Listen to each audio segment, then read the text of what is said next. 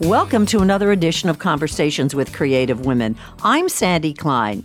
If you're a film, television, and theater person, I'm betting you're familiar with Catherine Wolfe's work. Let's start with the big screen. She was Jennifer Connelly's mom in the Oscar-nominated Little Children. Then there's Rhodey, Can't Dance, which was winner of the Founder's Choice Award, Wall Street 2, and Private Parts. Theater credits include An Inspector Calls, The Innocents and Otherwise Engaged, both of which were directed by Harold Pinter. Off-Broadway, Cloud 9, directed by Tommy Tune, Beau Geste, and The Countess. There are also roles in regional theater at the Cincinnati Playhouse in the Park, the Philadelphia Drama Guild, and Seattle's Playhouse in the Park, to name just a few. Moving over to television, Catherine's played Aunt Sophie in Blue Bloods. She's been on The Blacklist, numerous Law and Order episodes, Sex and the City, Oz, Cagney and Lacey, The Jury, and now the Showtime series City on a Hill, which takes place in Boston in the early 90s. Catherine plays Kevin Bacon's sarcastic mother-in-law. Oh, one more theatrical piece of information. Catherine is the founding director of the Colleagues Theatrical Company, whose mission is to find and create work for seasoned professional artists. The New York Times described its mission as admirable and valuable. So, Catherine, welcome, and thanks so much for joining me today. I'm glad to be here. You know, I ask this of my guests a lot. Does it ever surprise you, overwhelm, underwhelm you when people rattle off your credits? Well, I always think, oh, she said that. I'd like her to say this. And so, she didn't say that, but she should have said this. I don't know. Is there any big sin of omission? No, I think the like, for instance, Otherwise Engaged and also Inspector Calls were the last Broadway shows I did, but mostly I've been working in television and film. Mm-hmm. So my theater credits have gotten kind of slim. And I really adore doing television and film. And who could not adore killing Kevin Bacon whenever I can and having a daughter that looks as beautiful as Jill Hennessy. Those are the two people I work with on the set all the time. It's just the three of you. It's just the three of us. Wow, that's some trinity, isn't it? Isn't it something? Did you grow up wanting to be an actress? I had a very famous classical music family. My grandmother was Lea Luberschutz, which I did a one-person show about. My uncle was Boris Goldovsky, who used to do the Metropolitan Opera intermissions for 30 years. He had his own opera company. My brother played at the White House with Isaac Stern. And all of those people were heavy duty into music at the Curtis Institute and everything else. And and then something happened when you came around musically? When I had to study with my grandmother, who had been trained in Russia, and it was a cello, and I was supposed to practice, and it fell apart because of the fog in the cabin where I was practicing. I was so happy that it fell apart. And I think my parents decided that music was not going to be my thing. But it was a given, in other words, that this was the family legacy, so to speak. So therefore, Catherine would be involved. I had to be something. That's all. We were all named after czars and czarinas of Russia. I mean, get it. That's what we were supposed to do. And it was my littlest sister, whose name is Lucy. When we got to her, there were 6 of us. My grandmother said, "What is Lucy? I don't understand what Lucy is." And of course, but it was an extraordinary experience because I thought everybody grew up this way. Well, talk about this. When did your grandmother come to the States? After the revolution, she was first in Germany. Then she went to Paris. Alone? She escaped alone? Or no, she came with Boris, who was supposedly her accompanist. My brother has just finished a book called The Nightingale Sonata, and it's about how she had 3 children by this very famous lawyer. This is such a most amazing story because when I heard it, I went, I can't believe this. He never divorced his wife, who lived down the street. And this is where? In Russia. Russia. Uh-huh. And she had her 3 children. She was very well known in Russia as a very fine young musician. And when the revolution came, Onisim, who was her, I will say her husband, said, go to Germany and say you have concerts and take Boris. So she did. And then, of course, they had to figure out how to get my mother to Germany. And her siblings as well. And, well, it's my mother, and the one sibling never left Russia. And it was so extraordinary to know what this woman did, that she found ways to get here, get there, and finally, she was playing with, at the Paris Opera, and she was introduced to Saul Hurok, and he had heard her play. The impresario. Yeah, and he said, I'll manage you in America. So she came to America. And what year was this?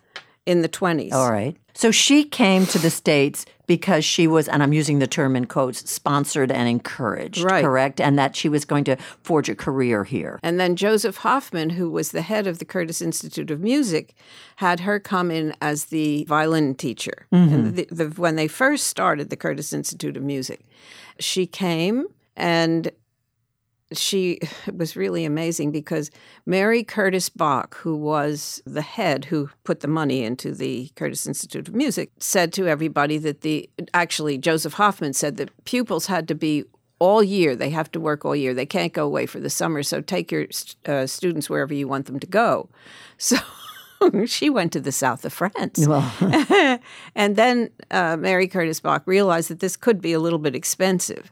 So she took her money during the war, and she had Rockport, Maine, made into a colony where her teachers could come and teach in the summer and where the students could continue, etc. And she gave my grandmother a house, and they gave concerts in the house. Wow. And I saw the people around me all the time. Piatigorsky, the famous cellist, he was there. And they all had great senses of humor. And they all were teasing each other all the time.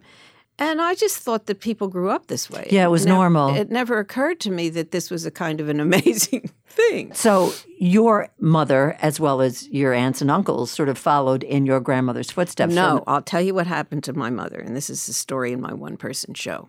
My mother loved the lady who lived upstairs in Paris, who was an old Bolshoi ballet teacher. And she went to her house, and she would take her little ballet classes because the woman had a little dog and a turtle, and a strange little man was there with her. And my mother loved that. She was intrigued, huh? She was totally intrigued. She wanted to be a ballet dancer. Well, my uncle Pierre was Isadora Duncan's accompanist in Russia. And one morning at 4 a.m, Isadora and my grandmother came back from a party. My mother was sleeping at 4 a.m. My grandmother went into my mother and said, up, up, up, up, you will dance for the great Isadora. I mean, a little girl. Put on your tutu and your ballet slippers and come out and dance for the great Isadora. Well, so 4 a.m, the little girl gets up. Does what she's told, right? To do, and she went this way and she went that way and da-da-da-da. And Isadora turned to my grandmother and said, she has absolutely no talent. And she can go back to bed now. She was taken out of the ballet school like that. Wow, right. And I have to tell you, one time at our house at Christmas time, they used to come and they used to do improvisations and everything. It was very funny. And my mother was really an extraordinary actress. They did the day, my uncle played my grandmother who only spoke Yiddish, and my mother played the new maid the day they were making borscht.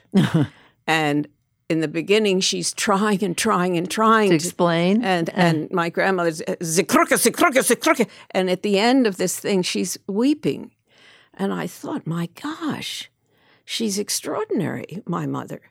But she just wanted to have 6 children and have a normal life because it was not easy for her. She was very much of a caretaker for my grandmother. And basically, that's what I grew up around. Where did you grow up physically? Philadelphia. Okay. And my father was a businessman, very also talented man. He was the first person who made hand-lock bags that were designed for stores. I don't know if you ever remembered the nosegay from Bonwit Teller. And at Saks Fifth Avenue, there were bags that had little brown lines on them. It was the first bag that was, this is such and such a store. It was like... associated with the store, yes, you mean? Yeah. And he was the first designer. And he was a fascinating guy. And they met because my grandmother was having a concert My father's cousin said to Irene, who is my mother, can you pretend you're a European girl? Because my cousin wants to meet somebody who's French. And she said, oh, sure, I'll be glad to. Well, that was part of her DNA anyway, even though she was living here. She could do anything, any accent. So Dad came in, and the other man, said, this is Irene Goldowski. She said, hello, Billy, it's so nice to see you. Well, my father. Smitten, oh. And then he couldn't get in touch because she was only 15 years old. Oh, wow. And the grandmother and the mother were not going to have anything to do with him until a friend of the family called and said, Luba, which was what we called my grandmother, his father put the cornerstone in for the synagogue. Oh, that was okay. He got the street cred, yeah, right? He was okay. So there were so many stories. And in this book, The Nightingale Sonata that my brother just published, and it's going to come out, is the whole story of how the family got to the United States.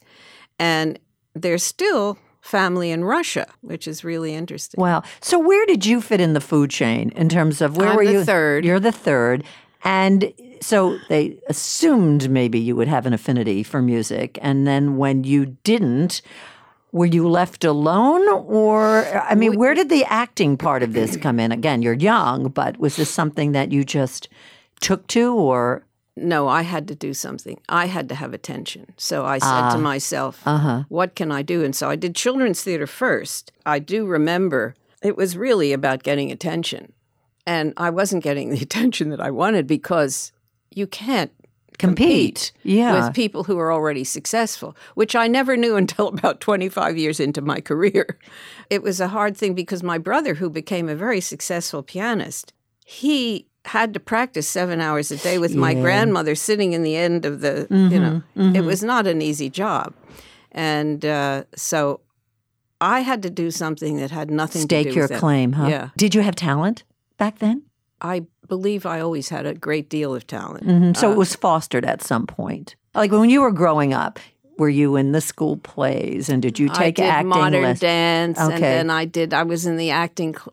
We had a wonderful acting teacher, and I did The Mad Woman of Chaillot, and I played Constance, which I ended up doing in my own theater. I loved it, and it was a great fun thing to do. To do it professionally, whoosh, the difference was amazing. Sandy Meisner said to me, you're not going to work for many years because you're a character actress. Oh, and then I say to people, well, now I have to laugh at this because I said, well, that's really something.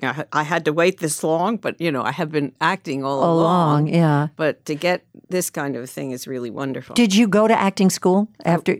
Neighborhood Playhouse. All right. And then I worked with Sandy at the Musical Theater Academy. At that time, he was there the first time. So you left Philly for New York? Yes.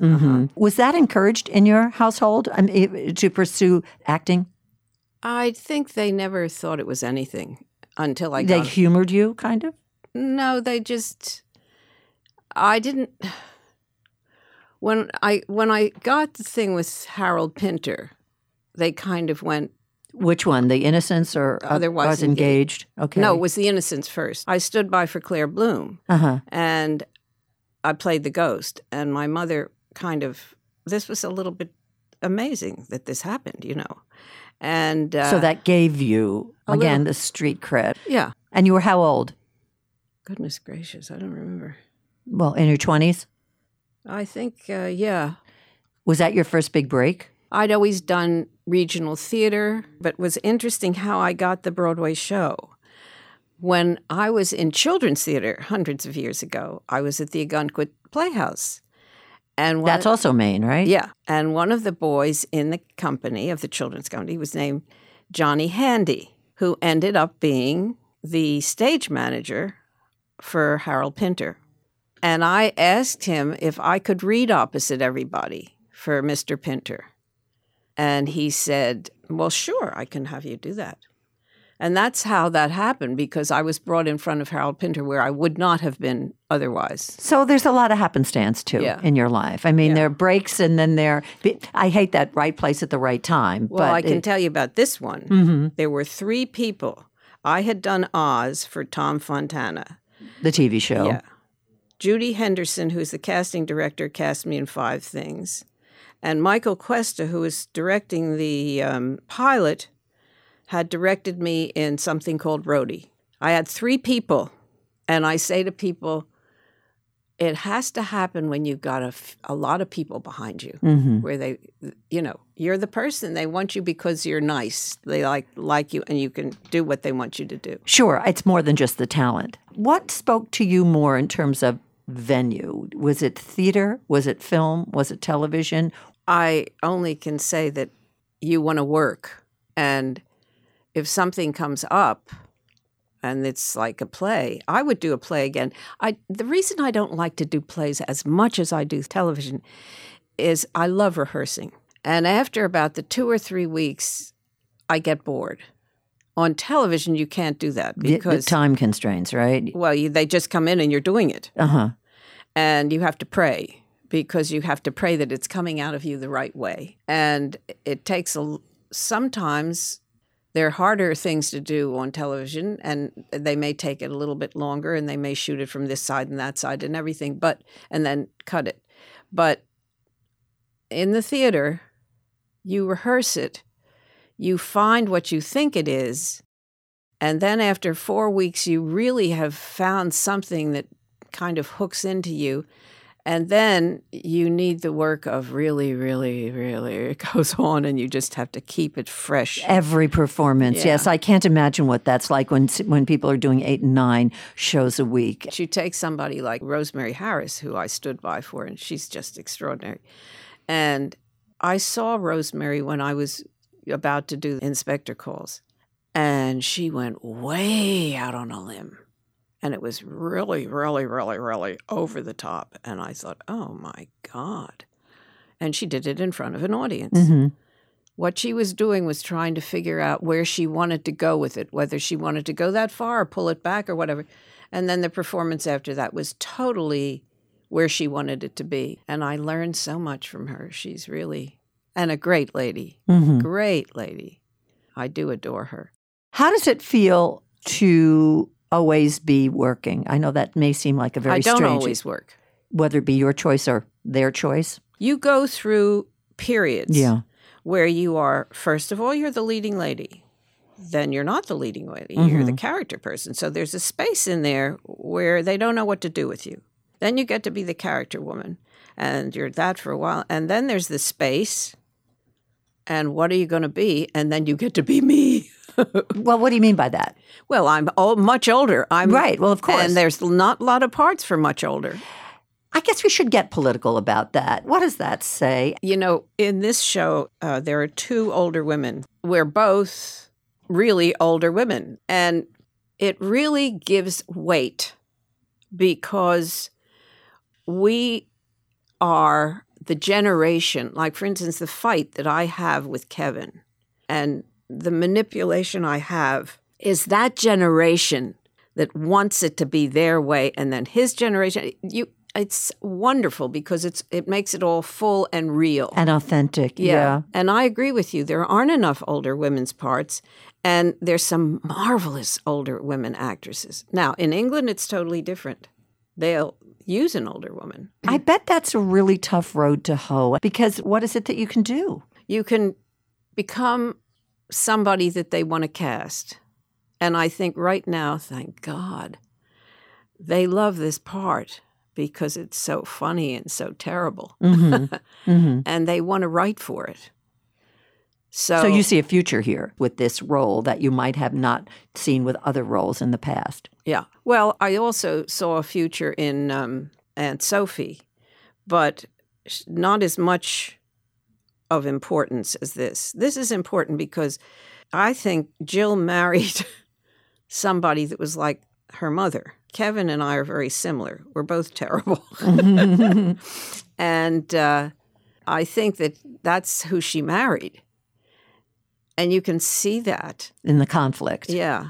Oh, he's so much fun to work with. And at the end of this, what he does to me, oh my God. Is this one of the gigs that's a highlight for you in your career? Yes.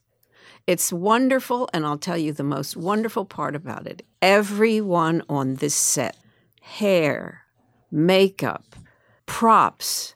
There is not a bad bone there. And it's because of Tom Fontana and Kevin Bacon, because it's what happens at the top. And everybody is wonderful. You come onto this set, they take it here. It's all like it's the most wonderful experience. So it becomes more than just a part, because it becomes family also. And Absolutely. It becomes, has that happened to you much? I did Oz, and Oz, it wasn't exactly like a family.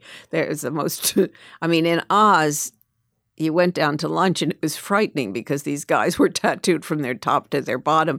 And I played the nurse that killed everybody. So I did have some fun on that. And somebody saw it and said, don't let your mother see this, because I swore a lot on that one. That was the prequel to this one. And the swearing. I guess I can swear okay on camera, so whatever. What's it like to have years on stage, film, stage, whatever, television, and then have to audition for roles? Oh, boy. Does that suck?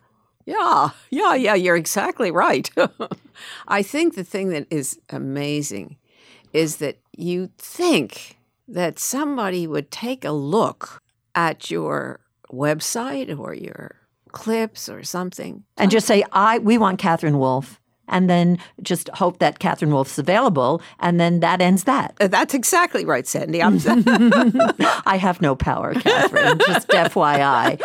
But on the other hand, is that fair? Because there's so many. I have to tell you, women of my age, you go into the audition and you see yourself 95 times, and everyone is good, really good. Well, what do you mean? But in when you see yourself 95 times, is that a good thing or a bad thing? Well, it's sad because, as we were talking about earlier, there are less parts for older So women. you're all descending on this and one they role. Can be a person who isn't at all your type, or somebody who you've seen all the time who keeps coming. One time, this was so funny. I was up for a judge. Now, I've done, I think, about 5 or 6 judges. And I went into this audition, and I saw 2 very large black ladies, a Japanese lady, one of my friends who is just gorgeous and did a lot of soaps and everything, and I think somebody else. And so I just was interested. I said to at the competition, I said to the black lady, so what are you auditioning for? She said, a judge. I said, the judge? And I told her which one. Mm-hmm. Yeah. Everybody in that room was auditioning for the same judge. We all started to laugh. So my friend, who is this gorgeous creature, took out her cell phone to take pictures of it because it was funny. You just go, what? Well, did you find that on some level liberating in terms of the eclecticism of who was there to get the part? I just thought it was funny. Mm-hmm. I didn't get upset about it because, you go in for these things. You think you do the best audition of your life, and it's out of your hands. And and you either look like their mother or their grandmother or whatever it is, and you get it or you don't get it or whatever. So you're not the ingenue. I think I was the ingenue for about a day. But it doesn't matter anymore because you're just so happy to be working that it doesn't matter that it's a stereotype? It's wonderful. This character, I don't think she's really a stereotype. I think she's a very unhappy, angry woman who's had stuff happen to her, which, of course, it's wonderful to play. Is it unusual to have more than one thing going on at the same time? You can't have, for instance, with this one. Yes. You film in New York, right? Yeah, at the Steiner studio. Oh, in Queens. Yeah. Mm-hmm. But you can't do another thing if you're booked. Yes. And what are you booked for? February to June. Oh, that doesn't seem so bad. No, and it wasn't bad at all. It was wonderful. And it isn't always, you're not always working every day. Of course. I remember there were 2 and 3 were good. 4 and 5 were very small for me. What do you mean, 2 and 3? Episode 2 and 3. Oh, episodes. Okay. They were very good. Episode 4 and 5 were very small. Mm-hmm. And I felt very sad. Yeah, I bet. Because I wasn't seeing my friends, Mm-hmm. And also maybe you wanted a bigger chunk of the pie? Oh, I would love to. And my sister, I said to her, the last one I had 3 wonderful scenes, terrific scenes. She said, you should be in there more. And I said, Sani, I had 3 scenes. There's 75 characters in here. And everybody has to get their piece. Yeah, sure. I don't know how they do it. How they say, okay, on this one, you're going to do that. And, it's quite amazing how they manage to, Do you think as you look over this role, and obviously it's the most current, but that this has been one of your best gigs?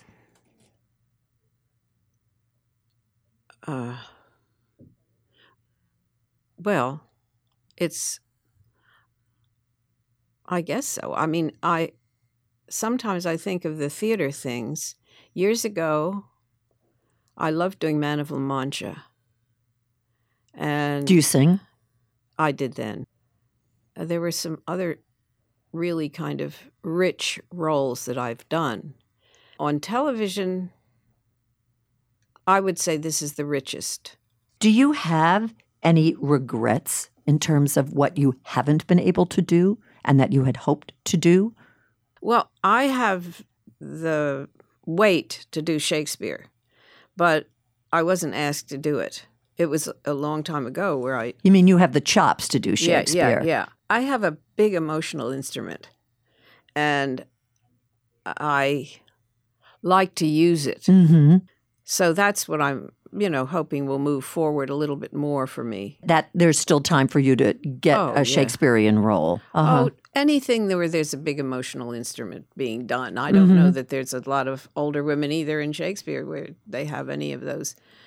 But I also love working with really marvelous directors. Well, that seems to be a no-brainer, no? Oh, it's the best. Yeah. Because if they really help you. I remember Mr. Pinter saying to me when I was reading opposite everybody, he scared the hell out of me. I started to act opposite the little boy, and he said, "Stop it! Stop it!" And I was like, and when I came back on, he said to me, I'm sorry, I had to see the little boy, see what he was going to do, but he said, say to yourself, I'm not going to get upset, I'm not going to get upset, I'm not going to get upset. And by doing that, your emotion will come crashing to the fore. Mm-hmm. It was a great piece of direction. I mean, it was so wonderful because if you keep, like if somebody dies or something and somebody comes up to you and says, oh, and you keep not wanting to fall apart. Sure. What happens is it's horribly difficult. And that he really was very helpful that way. So tell me what else you'd like to do. We're running out of time. Any other fantasies of theatrical fantasies? Well, I don't know. I love working. And I think you've been lucky, haven't you? I've been very lucky. I love working with wonderful people, and I've always been working with wonderful. It's amazing how lucky I am working with wonderful people. And I love to work. I love to create a character. There's nothing wrong with being a character actress, is there? As opposed to a leading lady. There's a richness, isn't there? Look at Judi Dench. Sure. I said to Metten, you're my Stephen Freer, because I heard him talking about Judy. It's wonderful what she does. I remember when I went to this Screen Actors Guild something or other, and I said to them, why isn't my stand-in my age? And this woman came up to me. She said, I'm going to give you my card because I want to be your, because she was my age. You mean they had somebody younger who they were going to make up to be your age? That she just was my stand-in. Now, the young woman, or the woman who is my stand-in now on this one, she is probably 10 years younger, but she's of my age, which is great. Right, sure. And I think we have to do that. We have to realize that people are wonderful at our age. And vibrant and vital. Yeah, right. It's a shame that we have to do this. It just should be a given. Yes. So we need more Catherine Wolfs, don't you think? And we need more Sandys. Well, that's really nice. We do. It's just always such a pleasure to meet all these really great women and hear their takes on life and what it is they've had to do, and whether it's pulling up by the bootstraps or things, every so often things come handed, on a silver platter. But for the most part, it's having to get out there and staking your claim. That's the extraordinary thing about us broads, Exactly. Susan Schulman said to me, Sandy Klein is really wonderful. And I think you get to know that the ladies, us, the girls, as I call them. The lay girls. The girls who've done it all have something very special. And I hope that the young people who are on their cell phones all the time will get it. there's something more than a cell phone in your face. And a picture on Instagram. Right. I couldn't agree with you more. And I've interviewed a lot of young women too, obviously. But I think that there's this je ne sais quoi that these women have inside of being able, if you're not going to make it happen for me, I'm going to make it happen for me. And whether it's growing up and being a brown little girl and having your mom read you stories and not seeing yourself in those picture books or not seeing yourself on stage, whatever it may be. The joy of meeting these women. And listen, they haven't reinvented the wheel, but they've gotten out there and they're doing what they need to do, and you've done what you need to do, and you keep doing it. And that's the empowering part of all of this. I must say, I created a one-person show in a space when I wasn't doing anything. I created a theater. Yes. And I said to myself, I can't stand sitting alone, not doing anything. So I did things. And we all have to do things. But, you know, what I want so much, we could get political here, I don't want to get too political, is that decency comes back and that respect. Yeah. So that when you go to an audition or something, or when you meet other people on the street, or you realize that we're all the same from wherever we come from, it just would be nice if that came back again. But I don't even like to go into that area. Well, let's end with the fact that we're going to work to make that happen. Yes. Okay, we don't want to end on that kind of a note, that No. we can empower and we can soldier on and forge ahead. Hey, Catherine, thanks so much for sharing your life with me Well, and it us. was wonderful to be able to talk to you. How great. Here's hoping that there's definitely season 2 for On the Hill as opposed to Over the Hill. Very good. I love that one. Join us for another edition of Conversations with Creative Women. I'm Sandy Klein.